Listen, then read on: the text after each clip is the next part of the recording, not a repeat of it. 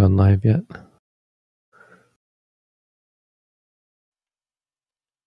I believe you, but I don't have anything I can do to change that.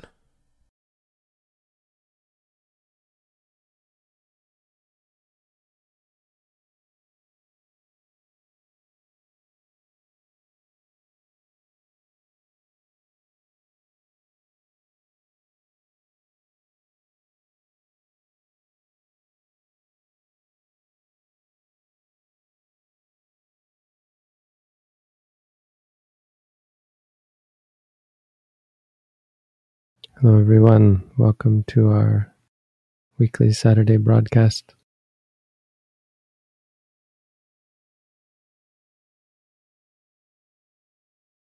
As usual, we'll start with a guided meditation. If you have any questions, you're welcome to post them anytime in the chat, and they will be organized and presented in the second part of the session. But otherwise, just close your eyes. And we begin by focusing on the stomach. When the breath comes into the body, the stomach rises. When the breath goes out of the body, the stomach falls.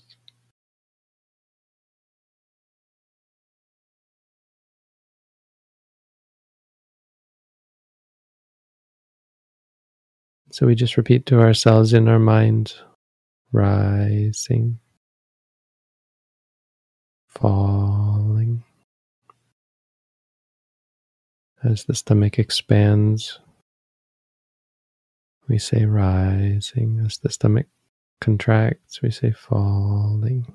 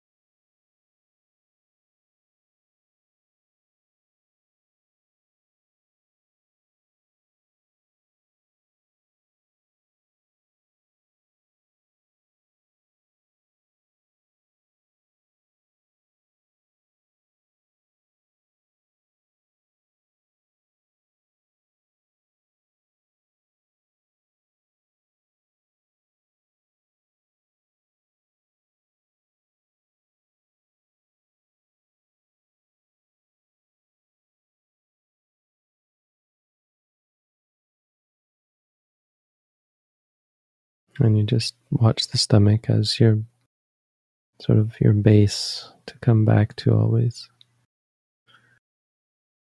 When you get distracted by something, focus on whatever it was that distracted you. For example, if you feel pain, or if you feel pleasure, or if you feel calm, focus on the feeling that arises. Just say to yourself, pain, pain, pain, until it goes away. When it's gone, come back to the rising, falling.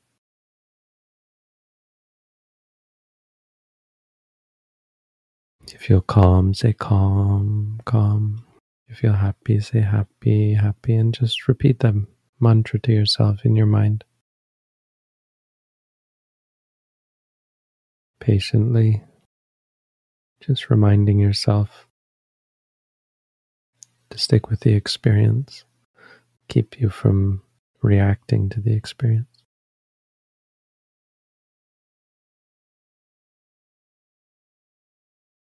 Just reminding yourself it's only pain, it's only pleasure, it's only calm. That's all it is. Nothing more, nothing less.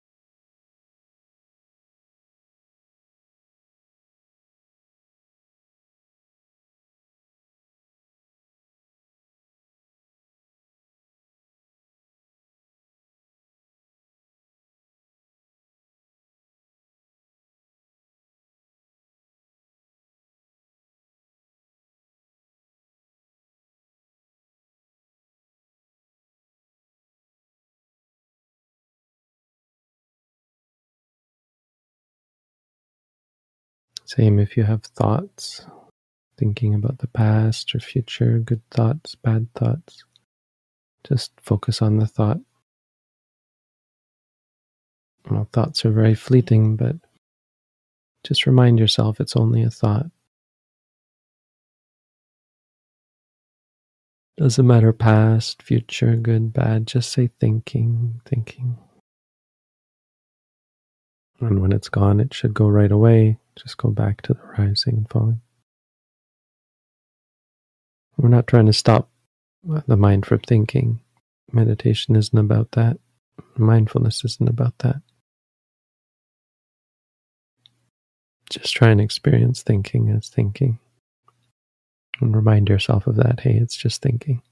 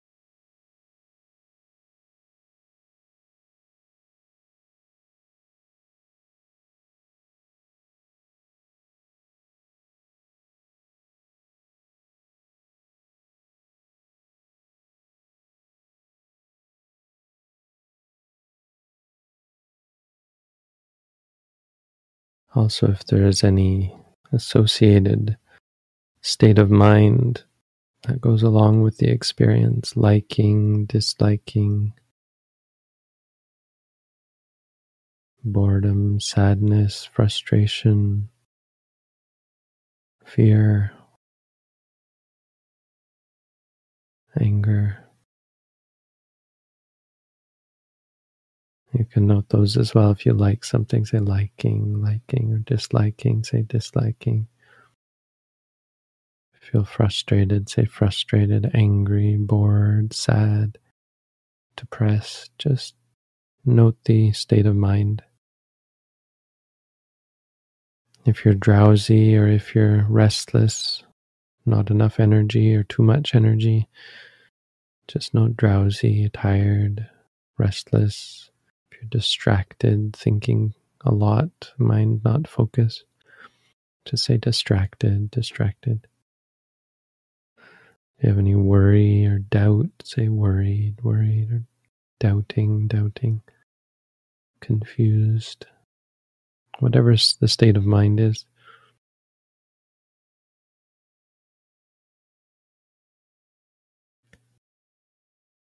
Just find a name for it. And when it's gone, go back to the rising, falling.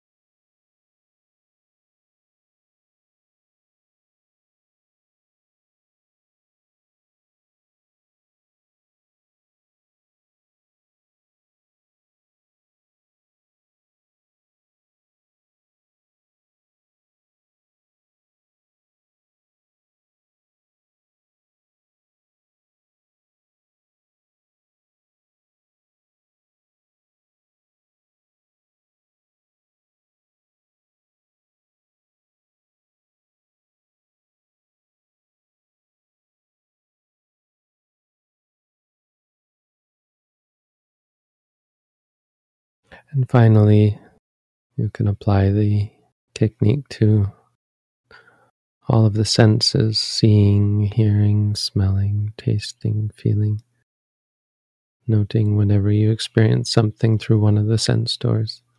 If you see something, even with your eyes closed, you might see lights or colors or pictures. Just say seeing, seeing. Don't get attached to it or react to it.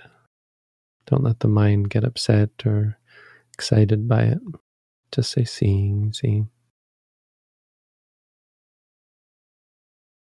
If you hear sound in the room around you or in your mind, hear something, say hearing, hearing. Smelling, tasting, feeling. Note all of these experiences. And like everything else, once they're gone, just go back to the rising, falling.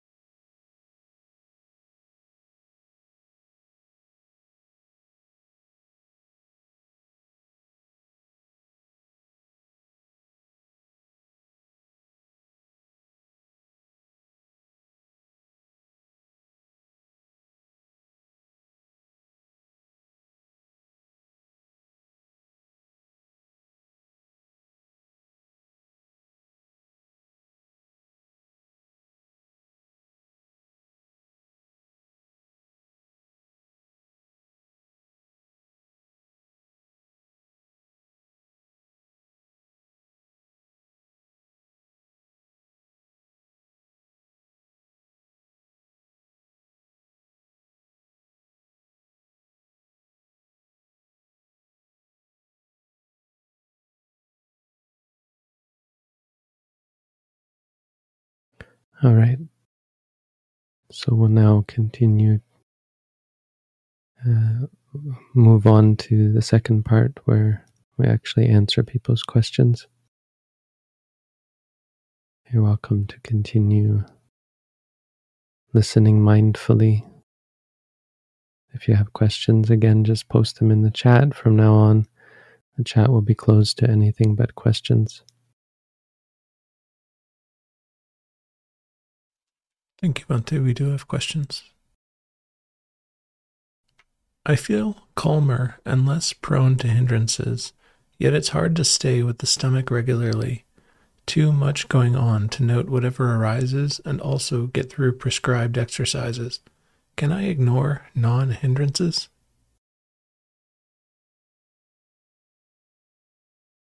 You shouldn't ignore anything that you experience. You should note whatever it is that you experience. Saying that it's hard isn't really meaningful. It's an important observation, but it's something that is important to stress about the meditation mindfulness practice, that it is hard. That's not meaningful in the sense of needing some attention. It's in need of some appreciation and understanding and acceptance that mindfulness is hard. But it's not something you should be discouraged by or feel the need to fix. Because if your inclination is to make it easy, then that's the problem. Desire for it to be easy. If you have a sense that feeling calmer is somehow a good thing, you have to be mindful of that. Note when you feel calm. If you like the feeling of calm, say liking. When there's many things going on, you should note distracted, distracted.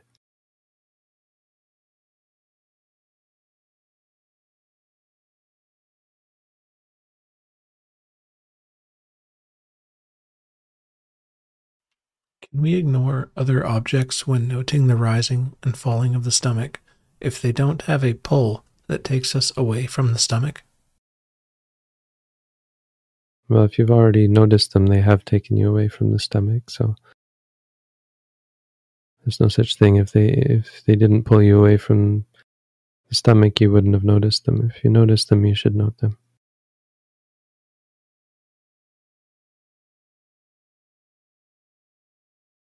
Do you have any tips for drifting away from people you know deep down are not good for you, but you're attached to?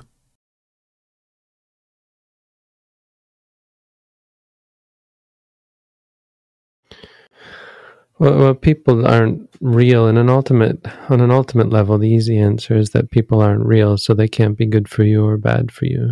In fact, the experiences you have with people and other things are also neither good nor bad for you. What's good or bad for you is your reactions, how you experience the experiences.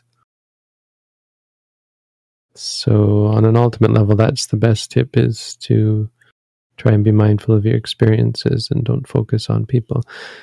But practically speaking, and until you become free from delusion and defilement, it is important to recognize that you're being pulled down by the people, being pulled up or down depending on the company that you keep. So, I don't know, I mean, you have to work out your attachments, but you also have to practically remind yourself that this is an unhelpful situation. If you're in a situation that is dragging you down. I mean, part of the thing with people is that over time, as you change, your relationships with people change. Either they improve along with you, or else you drift apart as they go in another direction.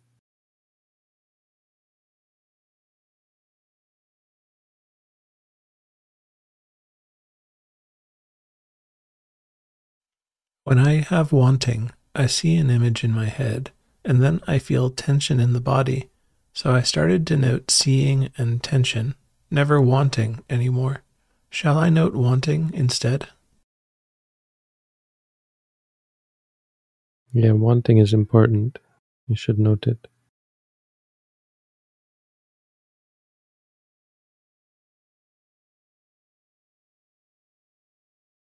When I play a song in my head, for example, shall I note thinking or hearing? What about when I imagine something? Shall I note thinking or seeing? Hearing and seeing. If you hear something in your mind, that's hearing. If you see something in your mind, that's seeing. Thinking is a concept, an idea, a thought.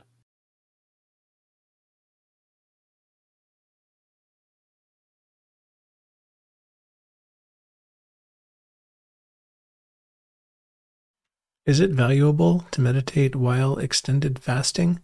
Is it like physical exercise, where you need food energy in order to bring positive benefits? Yes, fasting is not recommended in mindfulness practice.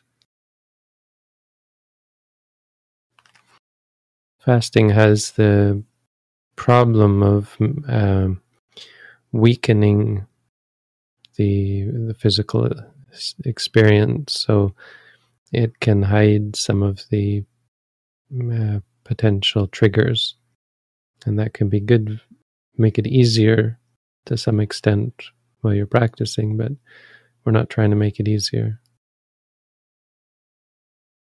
And you'll find that when you stop fasting, eventually, because you need nutriment, the states come back, and then you're not able to deal with them because it was it was too easy when you were weak, when your body was in a weakened state.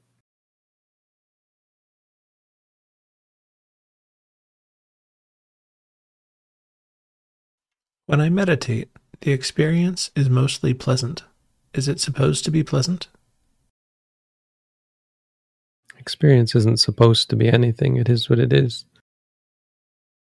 Mindfulness isn't about what you experience. It's about how you experience it. So how do you experience the pleasantness? Do you like it? If you like it, you should note liking.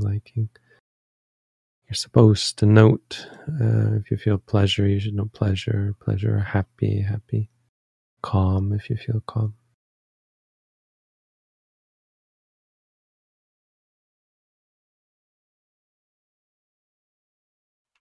Can you tell me what all beings are heir to their karma means? I'm doing your noting practice, but I suffer from a distracting feeling of responsibility.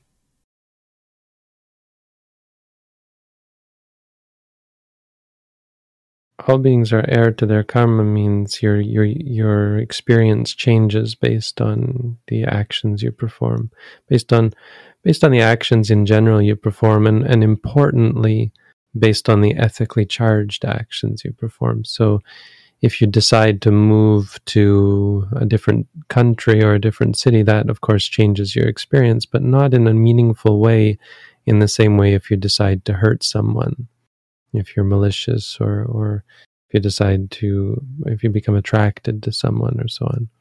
So those are considered ethically charged acts, and that's what karma is. So your heir means you inherit them. You perform the actions, and you also reap the results of your actions. That's all it means. I'm not quite sure how that relates to the second part of what you're saying. I guess the responsibility is the responsibility for actions that you've performed that you maybe feel guilty about, or that sort of thing. So it's probably better to say that you experience a feeling of responsibility, of whatever that feeling might be. Responsibility isn't exactly a feeling, but a feeling of disliking maybe, or worry maybe, fear maybe, could be any one of those. You should try to pinpoint what you actually feel, because responsibility isn't a feeling, that's a concept. And calling it distracting is, well, if you are distracted, no, it's probably not best to talk about it as though it were a distraction. It's an experience. And if you think of it as a distraction, it's like saying that there's something you would be better off focusing on, which isn't really the case. We're not trying to pick and choose what we focus on, so nothing is really distracting.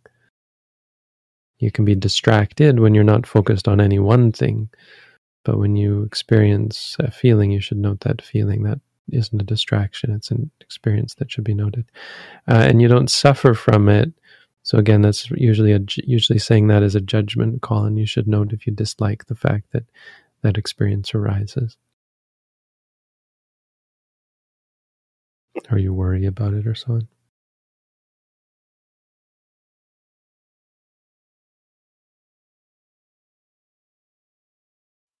When it comes to informal practice in my non-sitting life, should I make effort in trying to focus on individual sensations or have an open awareness?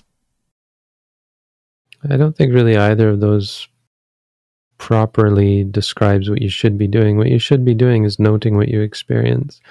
One recommendation in non-formal practice is to focus on the 4 postures and the 6 senses. So seeing, standing, walking, sitting, lying, and seeing, hearing, smelling, tasting, feeling, thinking. Those are a good base, but really you should note everything you experience whenever you can.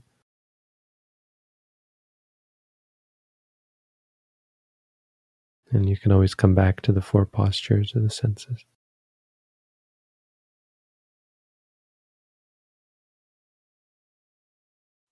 If I watch a sensation, like a thought, until it appears to fall away, and upon returning to the breath, it immediately comes back, is that a sign I didn't stay with it long enough?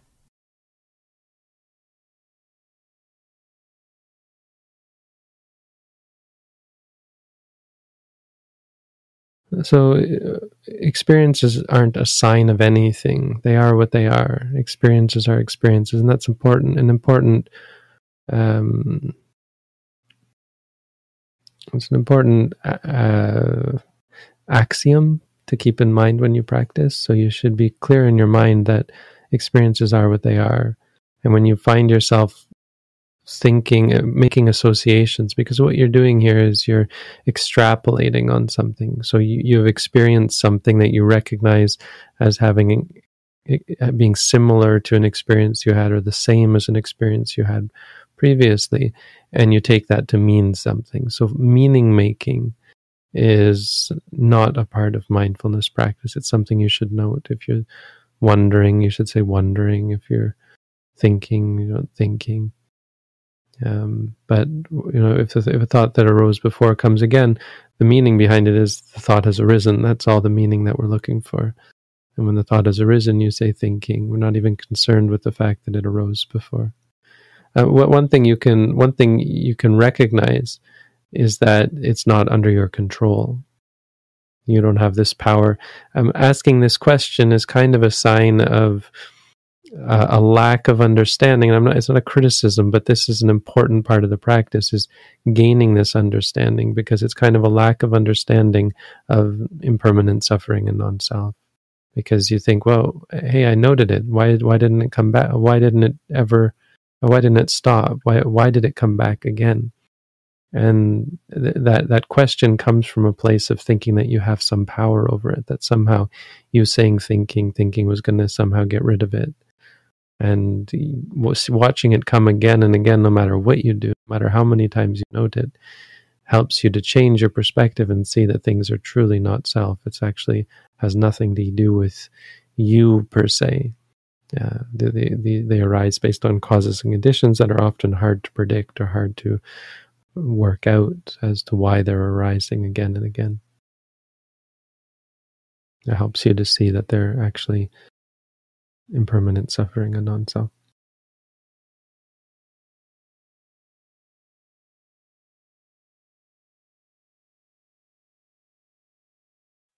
I'm a professional musician, and almost always I have musical mental worms playing. I use the tactic of imagining an ending, and it works, but soon the worm starts again, annoying my meditation. Any hints? So try not to apply too much meaning to them behind meaning. It's not quite meaning. Too much existence, selfness, or what substance to them, right? By calling them things like mental worms, because that's not what they are. There's no they. You have an experience of hearing. Try to keep it at that. And when you hear, just say hearing. Then they don't annoy your meditation. And you can be annoyed by them, but that annoyance is something different, and that's a state of mind as well. You should note annoyed, frustrated, angry, disliking, that sort of thing. But hearing in the mind is just hearing, and it's the same as the sort of as the last question. You see them coming again. It's the same idea that they're not self. Both of these questions or both of these observations are examples of how we build up habits in the mind based on our inclination, and the more we incline in a certain way, the stronger those habits become, and then it's like an echo, feet coming back again and again. So for musicians to hear songs in their head again and again and again, of course, it's expected because of the inclination, the habit that they are inclined towards, and the habit of hearing, not the habit of becoming excited, of encouraging the impression of sound, so that like an echo, the sound comes back again and again. And you have to see that they're actually not distractions or some interference with your meditation. They are the object of your meditation. So you focus on them and say hearing. And if you're annoyed by them or whatever reaction you might have, note the reaction as well.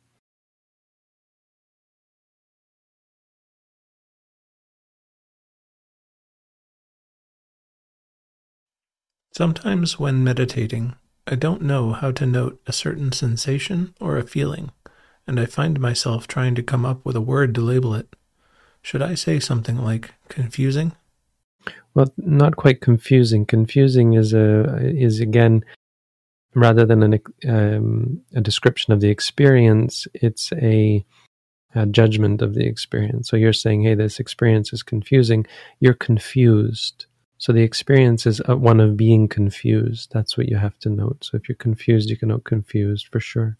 But try to see the difference between that and confusing, because the experience isn't confusing. You're confused by the experience.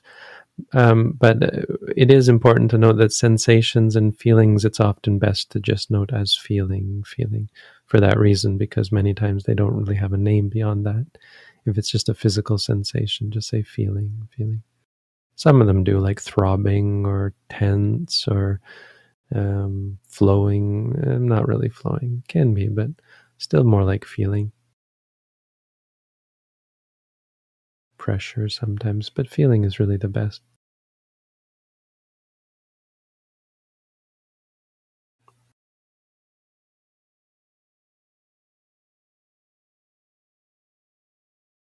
Every Saturday, practicing meditation with you and the group, I find it more mindful than when I meditate alone every day. Is meditating in a group more effective than alone? It's often easier, but again, we're not trying to make the practice easier. So the challenge that you have when practicing alone is important because it's generally more honest. It's harder. And again, so practicing in a group can be a good crutch, can be helpful in the beginning, but it's not something you should rely upon. You should really strive to find the ability, the capacity to practice alone. One of the benefits of practicing alone is you're going to be more focused on yourself than focused on others. Now, focusing online, it's when it's guided. I mean, it's really like training wheels. I'm guiding you through it, but depending on that is, well, it's like a crutch, and then your mind doesn't develop for itself the ability, the capacity to focus by yourself, right? If you require that crutch to be mindful, then you won't ever develop the capacity to be mindful as independent. So it's, in the long run, makes you weaker in the mind, right? It prevents the strength. Things like crutches like this are the kind of thing that you have to recognize the use of. Like if someone's going through physio, they can't ever learn to walk again without crutches and wheelchairs and so on. But you have to recognize the need for them, and that your goal is not to use the crutches or the wheelchair for the rest of your life. The goal is to get to the point where you no longer need them. It's the same kind of thing. Use them as an intermediate solution.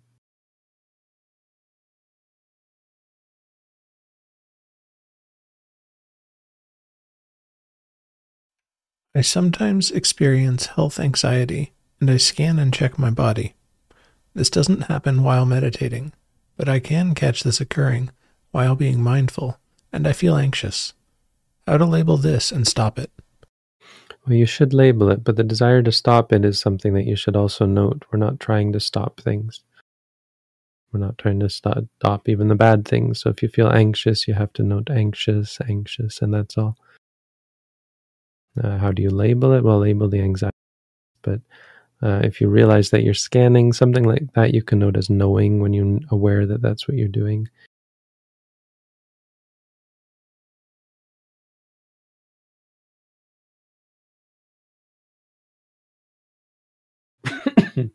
How do you begin to let go of addiction? You practice Buddhism. If you're interested, you can read our booklet on how to meditate. If you want, you can sign up for an at-home meditation course. That's all totally free. I'm not looking to get anything in return, so go ahead and check that out. Check out our website and see what you think. That's a basic answer to the basic question. Addiction is really it's the bread and butter of Buddhism. Is that the proper expression? It's the basis of Buddhism.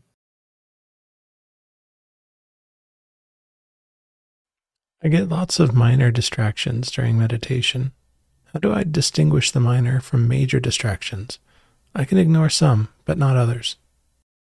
So again, there's no such thing as distractions. The things are not distractions, they're experiences. So you should note them. The Buddha made special emphasis to point out that it doesn't matter whether something is minor, major, subtle, coarse, whatever you experience, it should be an object of mindfulness.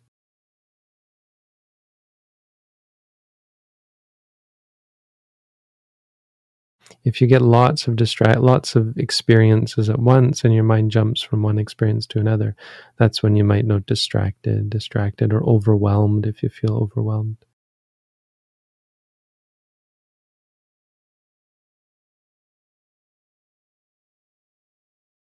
I have a lot of resistance to work and duties. What can I do when, with mindfulness, I am still not able to get around to doing it? Well, if you truly had sati, you wouldn't have the resistance, so it's just a matter of practice. Don't be complacent thinking, oh, I'm mindful, why isn't my life better?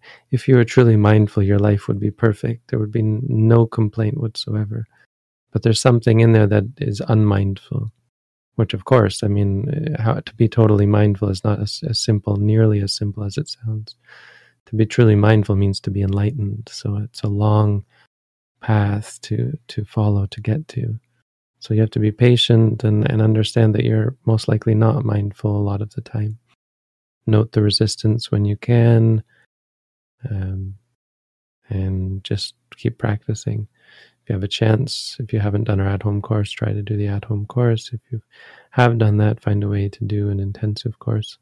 You'll find that those things, if you have a daily practice of mindfulness, just eventually it might not make you work harder, because you might become more wise about the fact that it's not worth wasting your time in worldly pursuits, but there will be no resistances and no suffering or stress or worry about things that you didn't do or so on. You'll be able to work much more efficiently because you have no disliking or a desire to do something else or that sort of thing.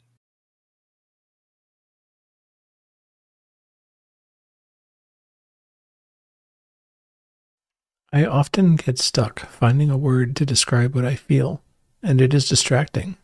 Should I just notice this? Yeah, you'll get better at finding words as it becomes more familiar of a practice.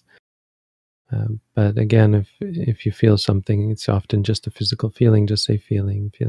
When it's a mental feeling, you should get better at become skilled at noting what you feel. Like, is it liking or disliking? There's many of them are on those two sides. There's liking or disliking. Then there's also worry and restlessness and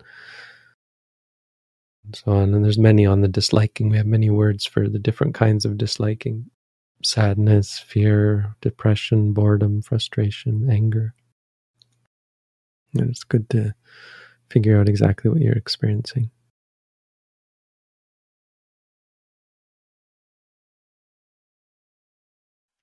Begin walking meditation by remembering walking, but after a while, the mind focuses on the sensation of the sole of the foot. Is that okay, or should I return to remembering walking? Well, I never teach people to note walking in formal meditation. That would be outside of meditation. You might note walking, but walking is still the movement of the foot. So the sole of the foot is really the main focus of walking. When you walk mainly with the foot. There's also the leg, but better to focus on the foot. It's your locus of your focus of attention. But I don't know if you've read our booklet. Our booklet has an instruction on walking meditation where you focus on the right foot moving as you step being right, and then the left foot moving, step being left, and so on.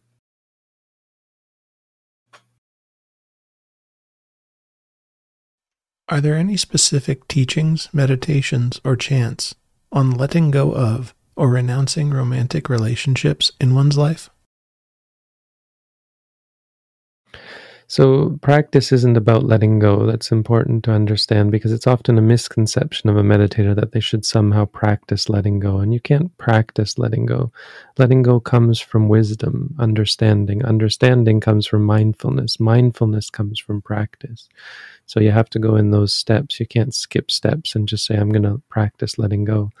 There's certainly no chance that accomplish that. If there were, it would be kind of a magical shortcut. There are no shortcuts. The mind works the way it does, and it's only through wisdom that you can actually let go.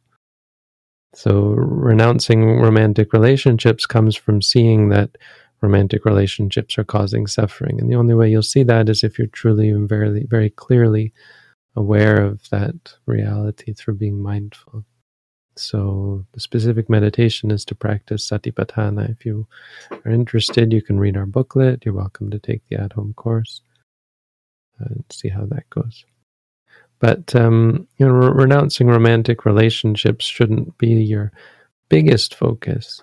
Your focus should be on seeing clearly your experiences, and it goes from there, where eventually you start to make choices differently than you would have if you hadn't seen it clearly. And some of those choices involve less focus on things like romance. But romance is fairly far down the list. I mean, you want to start with, am I keeping the 5 precepts, right? Once you're doing that, then maybe you can start working on romance. I mean, yeah, really, from time to time, you can take the 8 precepts and do intensive meditation practice. And then if you really want to give up romantic relationships, you can decide to become a monk and dedicate yourself to the practice.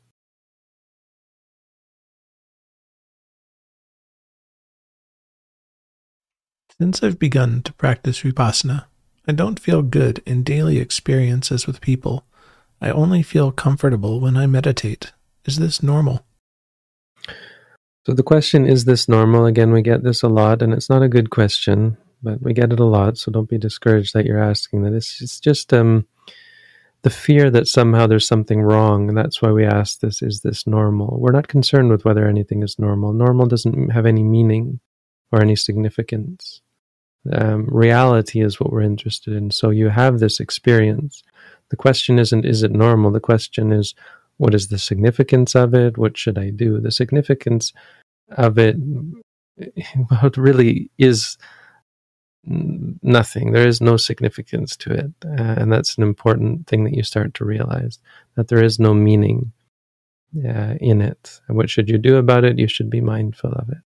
So we sometimes, when we experience a change during our meditation practice, first of all, we can often misattribute it to the meditation itself, when it's not always only because of the meditation. We're complicated beings, and the things we experience come from many different causes.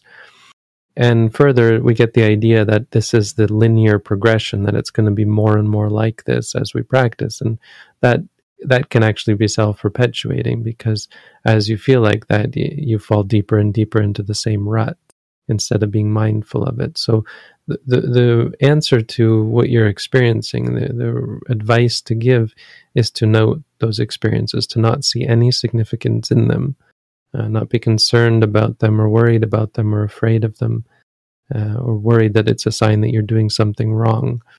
It's not about what we experience, it's about how we experience it. So how do you experience this? When you don't feel good, what you're probably describing is a feeling bad. And be clear about that, because don't feel good isn't a description of what you're experiencing. It's a description of what you're not experiencing. It can be a sign that you don't like what you experience. It can be a sign that you are craving a different experience, wanting a different experience that you would label as good, right? Feeling comfortable when you meditate is a sign that there's liking arising when you meditate, perhaps, or a wanting for that experience when you don't have it. And all of those things you should be mindful of. Try not to fall into the narrative, like be careful with things like "since I've begun to practice," because it describes a narrative of some linear progression, and that's not how reality works. Reality is unpredictable. And try and see that it's not linear, that it's just that right now, maybe, or recently, there's been a pattern like this. But, well, patterns come and go and they change, and you should just note the experiences. Don't be concern yourself with patterns. Note the good, note the bad, note the liking, the disliking, and so on.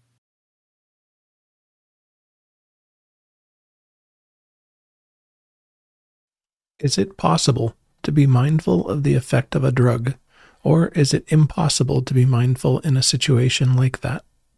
It's harder to be mindful under the effects of drugs.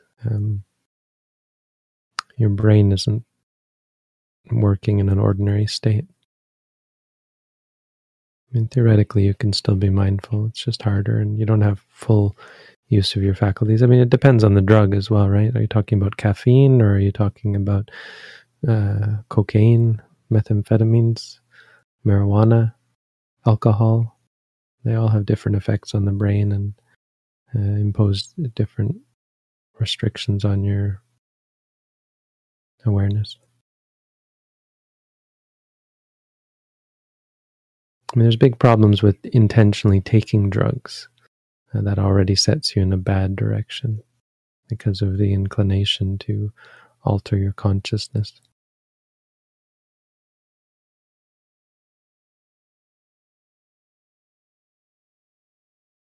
Are there any alternative forms of meditation, including mindfulness, that have the ability to improve digestion issues? So the problem with the question is the emphasis on such things, and when your focus is on such things, it can interfere with your mindfulness. You have a worry about it, a concern about it.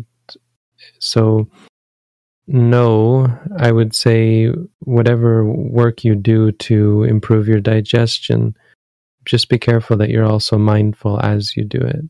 But mindfulness is not about improving digestion. It can incidentally improve digestion if your digestion is being hurt by lack of mindfulness, right? Your emotions can sometimes impact your digestive system and many systems in the body. So it can incidentally improve. But if your focus is on improving your digestion, that sort of obsession, worry and fear and so on, it's going to hinder your ability to be mindful and objective. So try your best to be mindful, and then things like digestion just become a practical thing where you note it, what's going on, and you say, okay, I should be doing this or that without any worry or concern or desire for it to improve.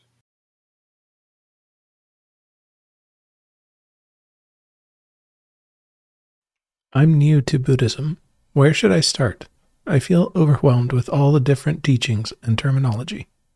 Well, we do have a study group every Saturday morning where you can listen and join in the reading of the Buddha's teachings and ask questions and discuss things.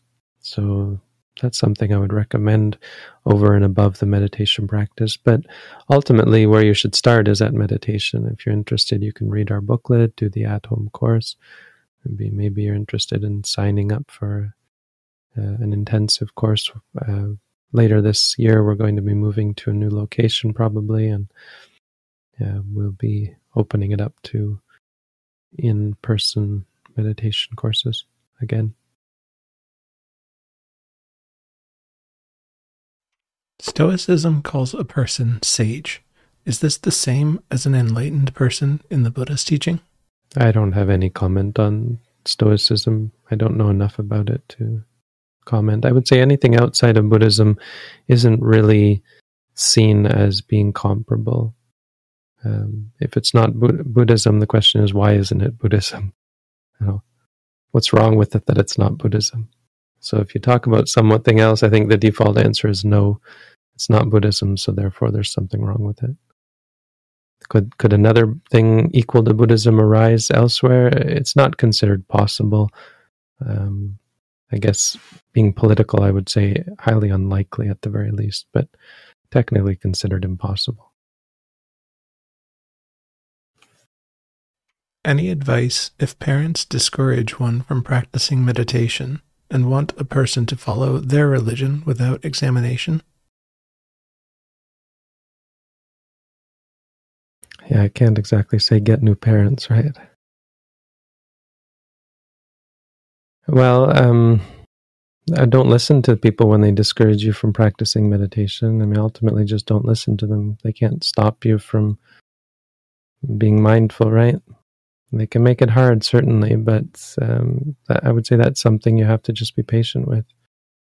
I had a story of I've had various stories, but the one that's most memorable to me is of this one meditator who was living in a home with a family for some reason, and not her own family, and they wouldn't let her practice Buddhism.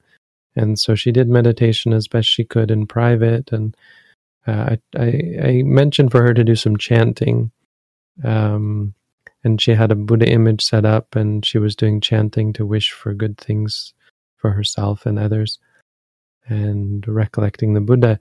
And the idea behind that was this sort of this vibes, the it's not magic, but it's kind of like her psychological state was recollecting the Buddha, the Dhamma, and the Sangha.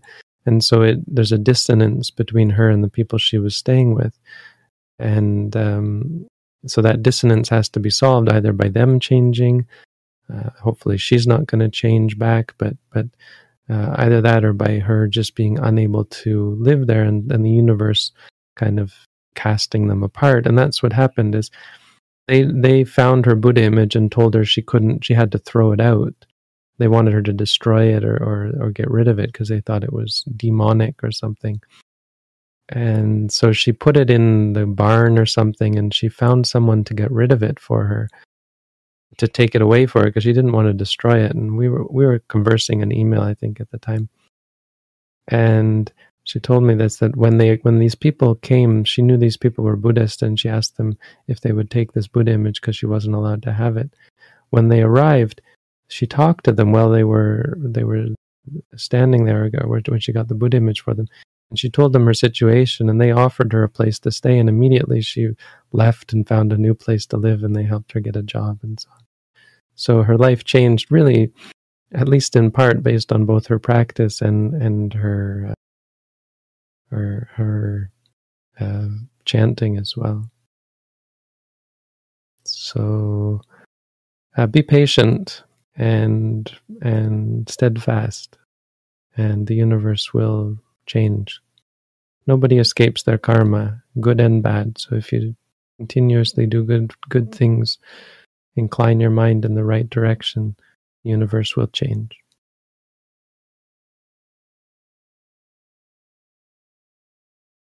We're not static beings. Sometimes I come across a dilemma whereby I am not clear about practicing compassion in Buddhism.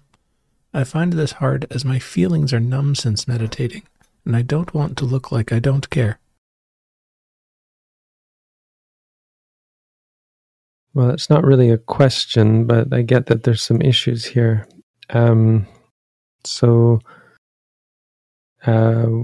Compassion is not the main focus of Theravada Buddhism. There are other types of Buddhism that claim that compassion is the focus and will equate compassion with wisdom, which we don't really subscribe to. Finding something hard, if I can just dissect what you're saying to point out some of the issues, finding something hard is usually a sign of aversion to it, or worry about it, or fear about it, or stress about it, and you should note those feelings. Because finding something hard isn't a problem with the thing, it's a problem with your reaction to it, and that's what you should be mindful of and vigilant about. Feelings being numb is really just a judgment. You can feel, I don't know what the feeling of numb would actually be. You might feel calm, you might feel neutral, you might feel a desire to feel something and you're not feeling something and that worries you and so on, which is just a judgment, and that's not the feeling itself, that's your judgment of it. I don't want to look like I care is actually saying that you dislike the fact that you don't care, or you're worried about looking like you don't care. So these statements like I don't want to isn't really describing what you feel. You have to reverse it and ask yourself, well, what do I want? Do I have some wanting for something else, or do I have a disliking? It's just a problem with the English language. We say I don't want, but what it actually we're actually experiencing is a disliking or a wanting of something else. And another thing about this statement is it kind of implies the view that you should care, right? The implication is that someone who doesn't care has something wrong with them, and that's not true. Caring is a problem. You shouldn't actually care about anything, and that kind of is a surprise, I think, and it's a hard sort of thing to appreciate because we're so indoctrinated with the idea that you should care about others, and you really shouldn't. You should be caring. Maybe that's not the right word still. You should be thoughtful. You should be considerate. You should be kind. You should be compassionate. You should be helpful. And you should be good. You should do good things for yourself and others. But none of that requires you to actually care. Caring is kind of inexact. Caring is usually an implication of a disliking when something bad happens to someone else, and disliking is never good. So you feel sad when something happens, right? Like take the war in the Ukraine. It's a horrible situation. It's just war is, as soon as you hear about a war, you just know immediately there's going to be just the worst kind of suffering in the world. But you shouldn't care about any of that. You should be thoughtful and considerate and ask yourself, what can I do? What should I do in response to this? I hear about a war in Ukraine. There are many things you can do, and none of them require caring. They just require thoughtfulness, compassion, consideration, all of the good side of humanity. And it's a real good opportunity for us to counteract some of the horrors of war, like just evil, not just suffering, but the evil involved that leads to so much suffering. It's just, war brings out the worst in people. Let's try and bring out the best in people as a means of combating it. That's what we should always do, because we're never going to make the world a perfect place to live. That's clearly not going to happen, not in the near future anyway.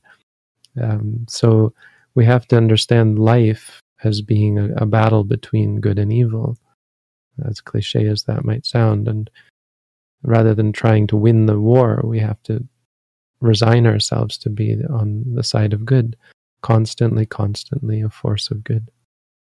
And that doesn't mean beating back evil people. It means quenching the fires, putting out fires on both sides. It's not saying that sides are equal or trying to take sides or not take sides. It's recognizing evil wherever it exists and doing our best to combat it with good, with kindness, with compassion, with consideration and understanding and compassion.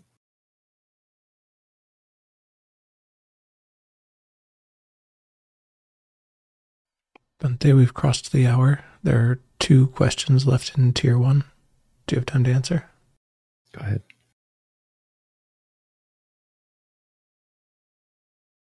What's the distinction between trying to catch absolutely everything and not ignoring anything?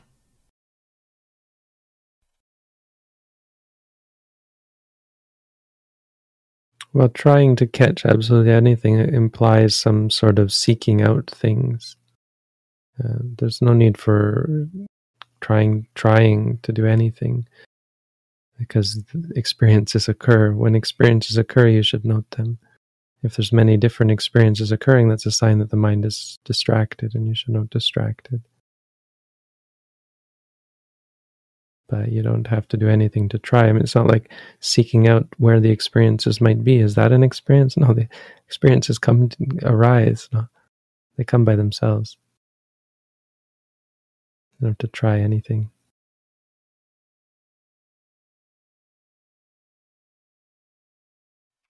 Having almost no thoughts and realizing the impermanence of being an observer makes me freak out. No one to note, nowhere to go. Can you give me advice on how to calm down in such a situation? The idea of trying to calm down is problematic. So you have to note that, wanting to calm down. We don't give advice on how to calm down. We give advice on how to be mindful of things like freaking out. So if you're stressed, note stressed. When you want to be calm, that's an error. It's a misconception of meditators that somehow the meditation is going to calm you down. Inevitably, you will become more of a calm person and you will calm down, but it's not that you can forcibly calm your mind by any means. The way to calm down truly is to stop wanting to calm down, stop being upset by the stress and the suffering. So you have to note when you're freaked out, worried, afraid, etc.